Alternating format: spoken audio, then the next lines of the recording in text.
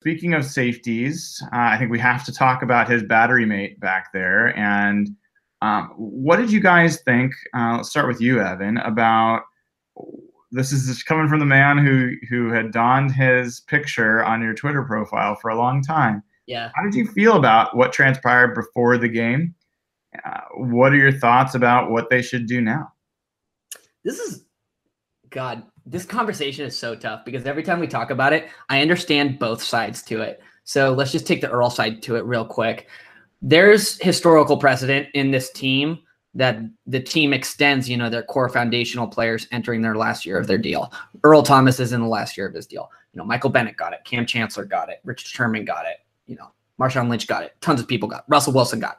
All their core foundational pieces over the years have received this treatment entering, the final year of their deal. Jeremy Lane got it. Like everybody has gotten it. So I think from Earl's perspective, especially considering his age and, some kind of freak accident injuries in the past couple of years, I don't think it's unreasonable for him to be like, no, it's time for me to deserve an extension. Like there's historical precedent for that. What really annoys me is when people compare this to the Cam situation. This is not the Cam situation. This is not the Cam holdout. The Cam holdout, Cam was like in year 2 of his new deal. It was complete BS out of like a 4-year deal. It made no sense. So Earl is in the last year of his deal. The money is, I believe, non-guaranteed. Like he has, I think, a legitimate, concern for his body. So I understand that, and I'd probably be in the same position. But at the same time, the Seahawks have gotten burned by, third contracts with these players. And, I do agree that what's happened with other players doesn't automatically mean that Earl's going to flop on a third contract or something like that. But I think clearly the Seahawks do feel sort of concerned, or they would have paid him by now. I was, and feel free to disagree with me on this, I was a little upset with him not practicing.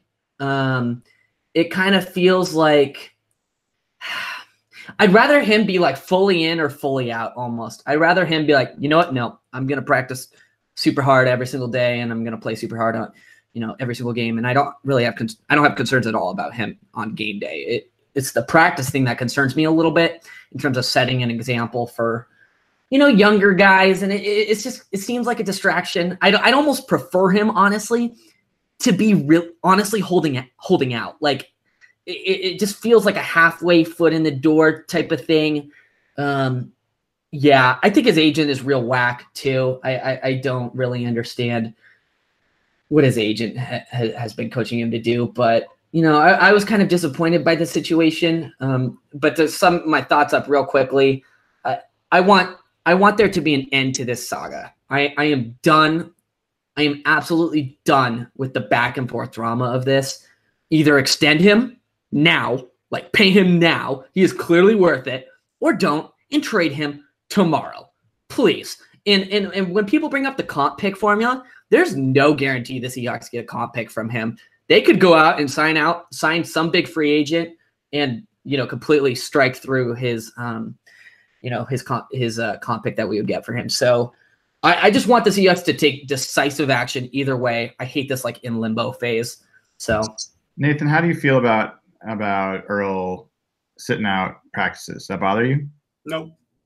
If he's going to show up and play the way he's played in the last 3 games, I don't care if he holds out during the week and shows up Sunday morning. And I mean, if you're going to go get, what do they have, 3 picks?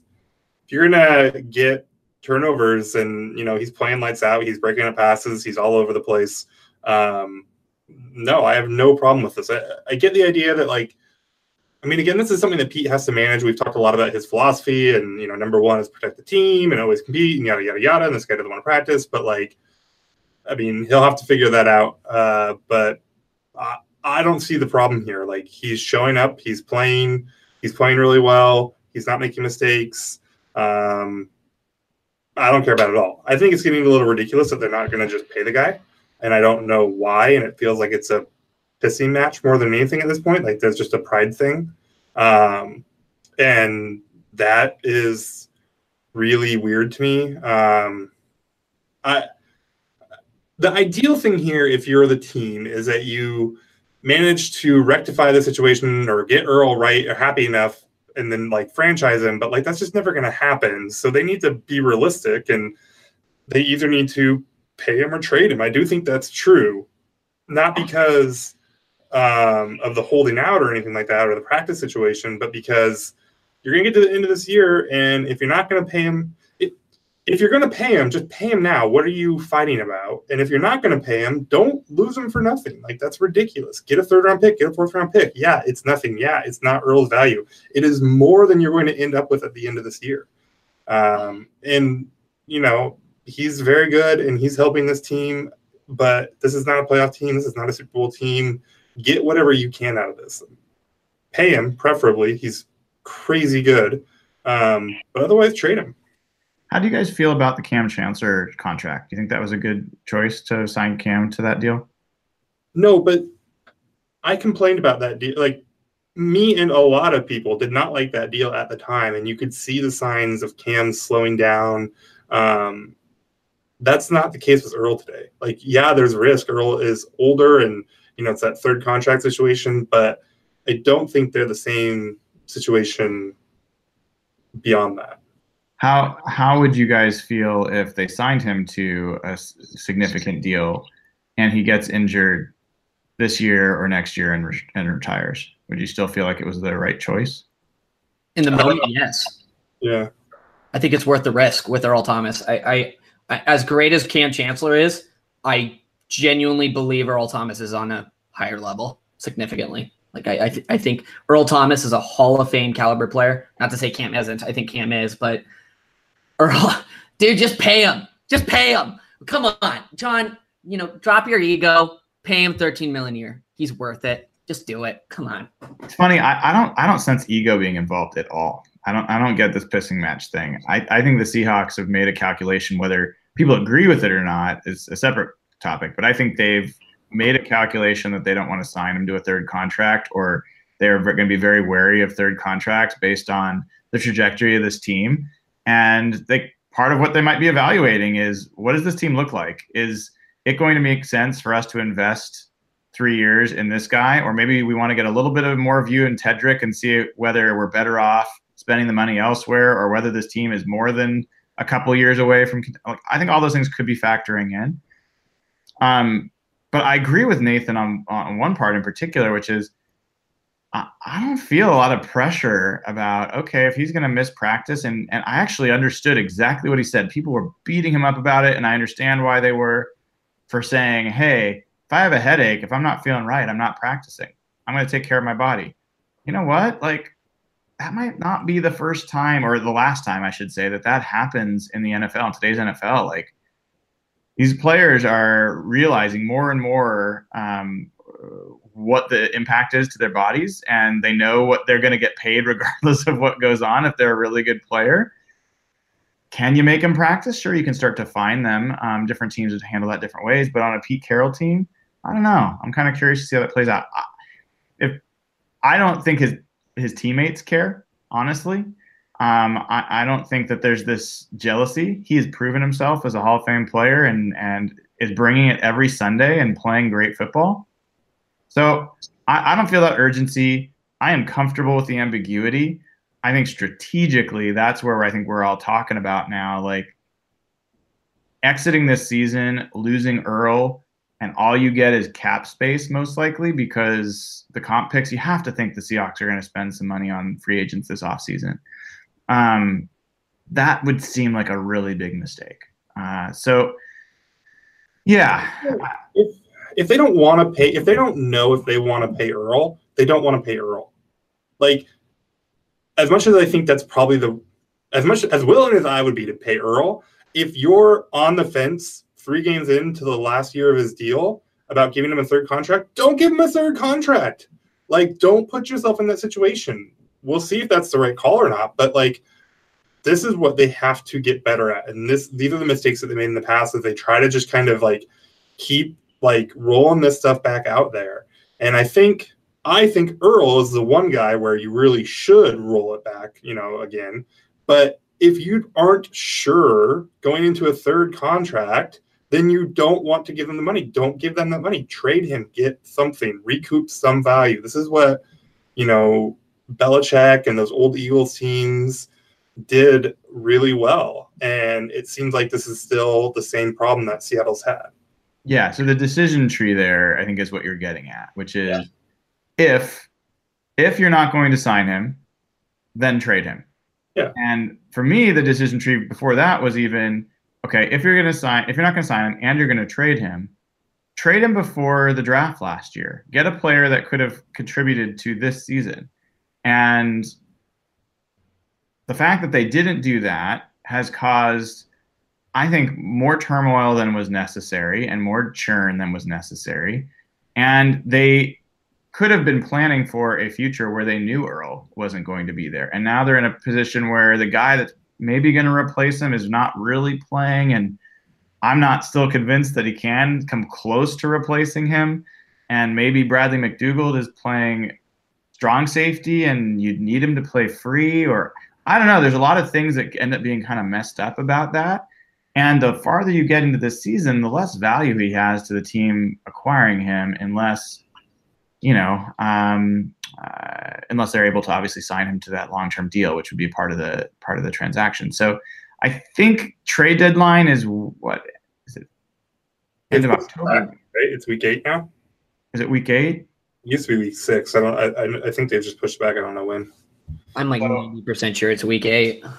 Yeah, I mean, I was hearing, and I think others were hearing, rumors that Earl was going to be traded after this game, and that still could happen. It's just Tuesday, but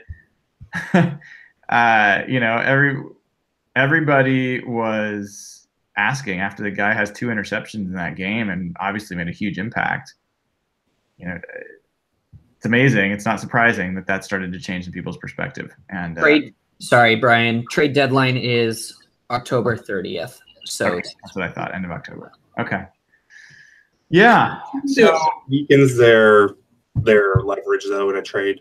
If they get up to that deadline, if it's October 29th, they haven't extended Earl, they haven't traded Earl. A team knows, the chances of an extension at that point, I think, are slim. It seems like every day that goes on or every week that goes on, their leverage on this gets less. And in fact, I think the right time to do it at the draft. I agree with you then. But his value right now, 3 games, 3 picks, playing well, his value is probably not going to be higher than it is right now, which is a silly thing to say. The facts about him and who he is isn't going to change. But I think perception and everything is probably the highest it's going to be right now.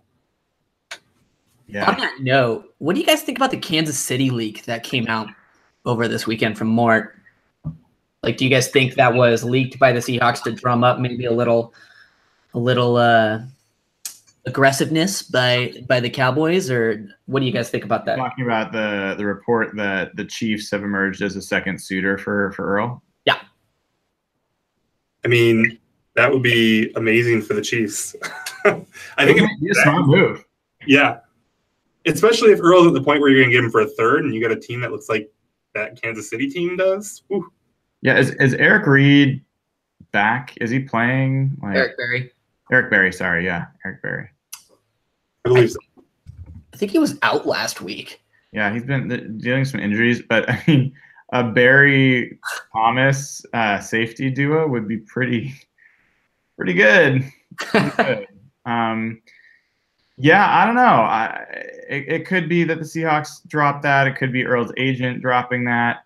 I thought there was an interesting comment that Earl made relative to the Cowboys. So he did his bow after that second interception, and he did it towards the Dallas sideline.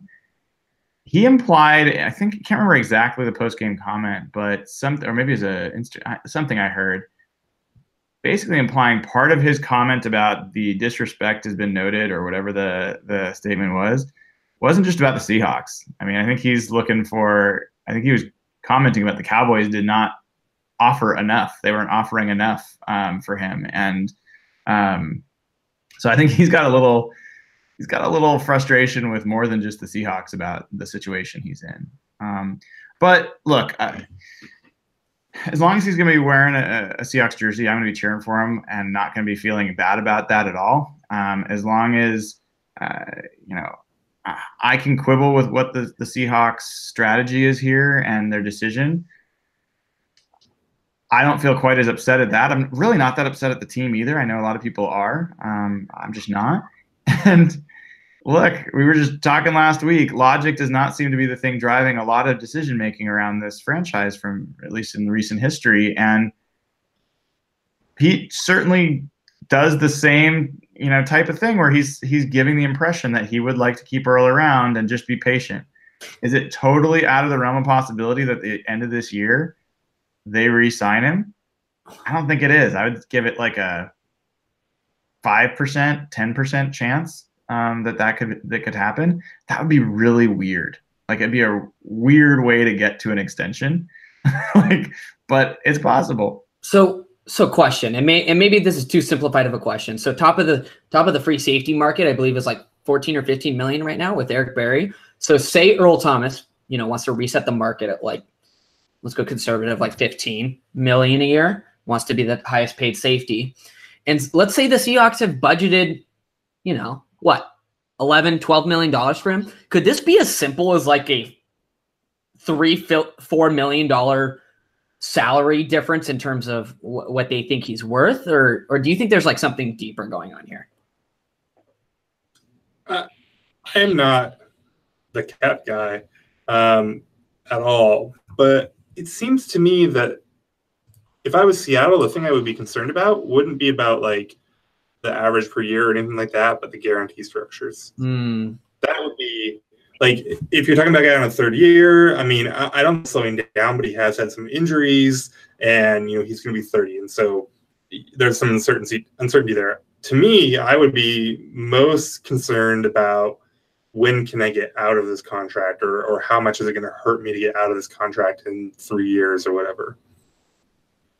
That's interesting. I think that's fair. Like, the impression I get is that Earl wants to set the market at safety, and I do think there's reason to be a little bit concerned about a third contract player setting the market at any position other than maybe quarterback. So anyway, I can kind of understand that part of it. I lost my thought on this other piece, but you know, what I wonder about is this going to escalate any further with Earl? You know, we got to the third week of the season. He stopped practicing on Friday. Is there other things he's going to start doing that is going to force the Seahawks' hand? Was there a conspiracy? Was there any conspiracy talk that the reason why that Zeke touchdown that got called back? Because Earl blew that play, right? He was supposed to stay over the top on that, right? Yes. Can we start a conspiracy theory that he did it on purpose? Trying to stick it to the team. Yeah, I don't know. We can try to proliferate that. I mean, he seems like, I don't know, there may be escalations and stuff, but like, it seems pretty clear he's not gonna miss a game, right?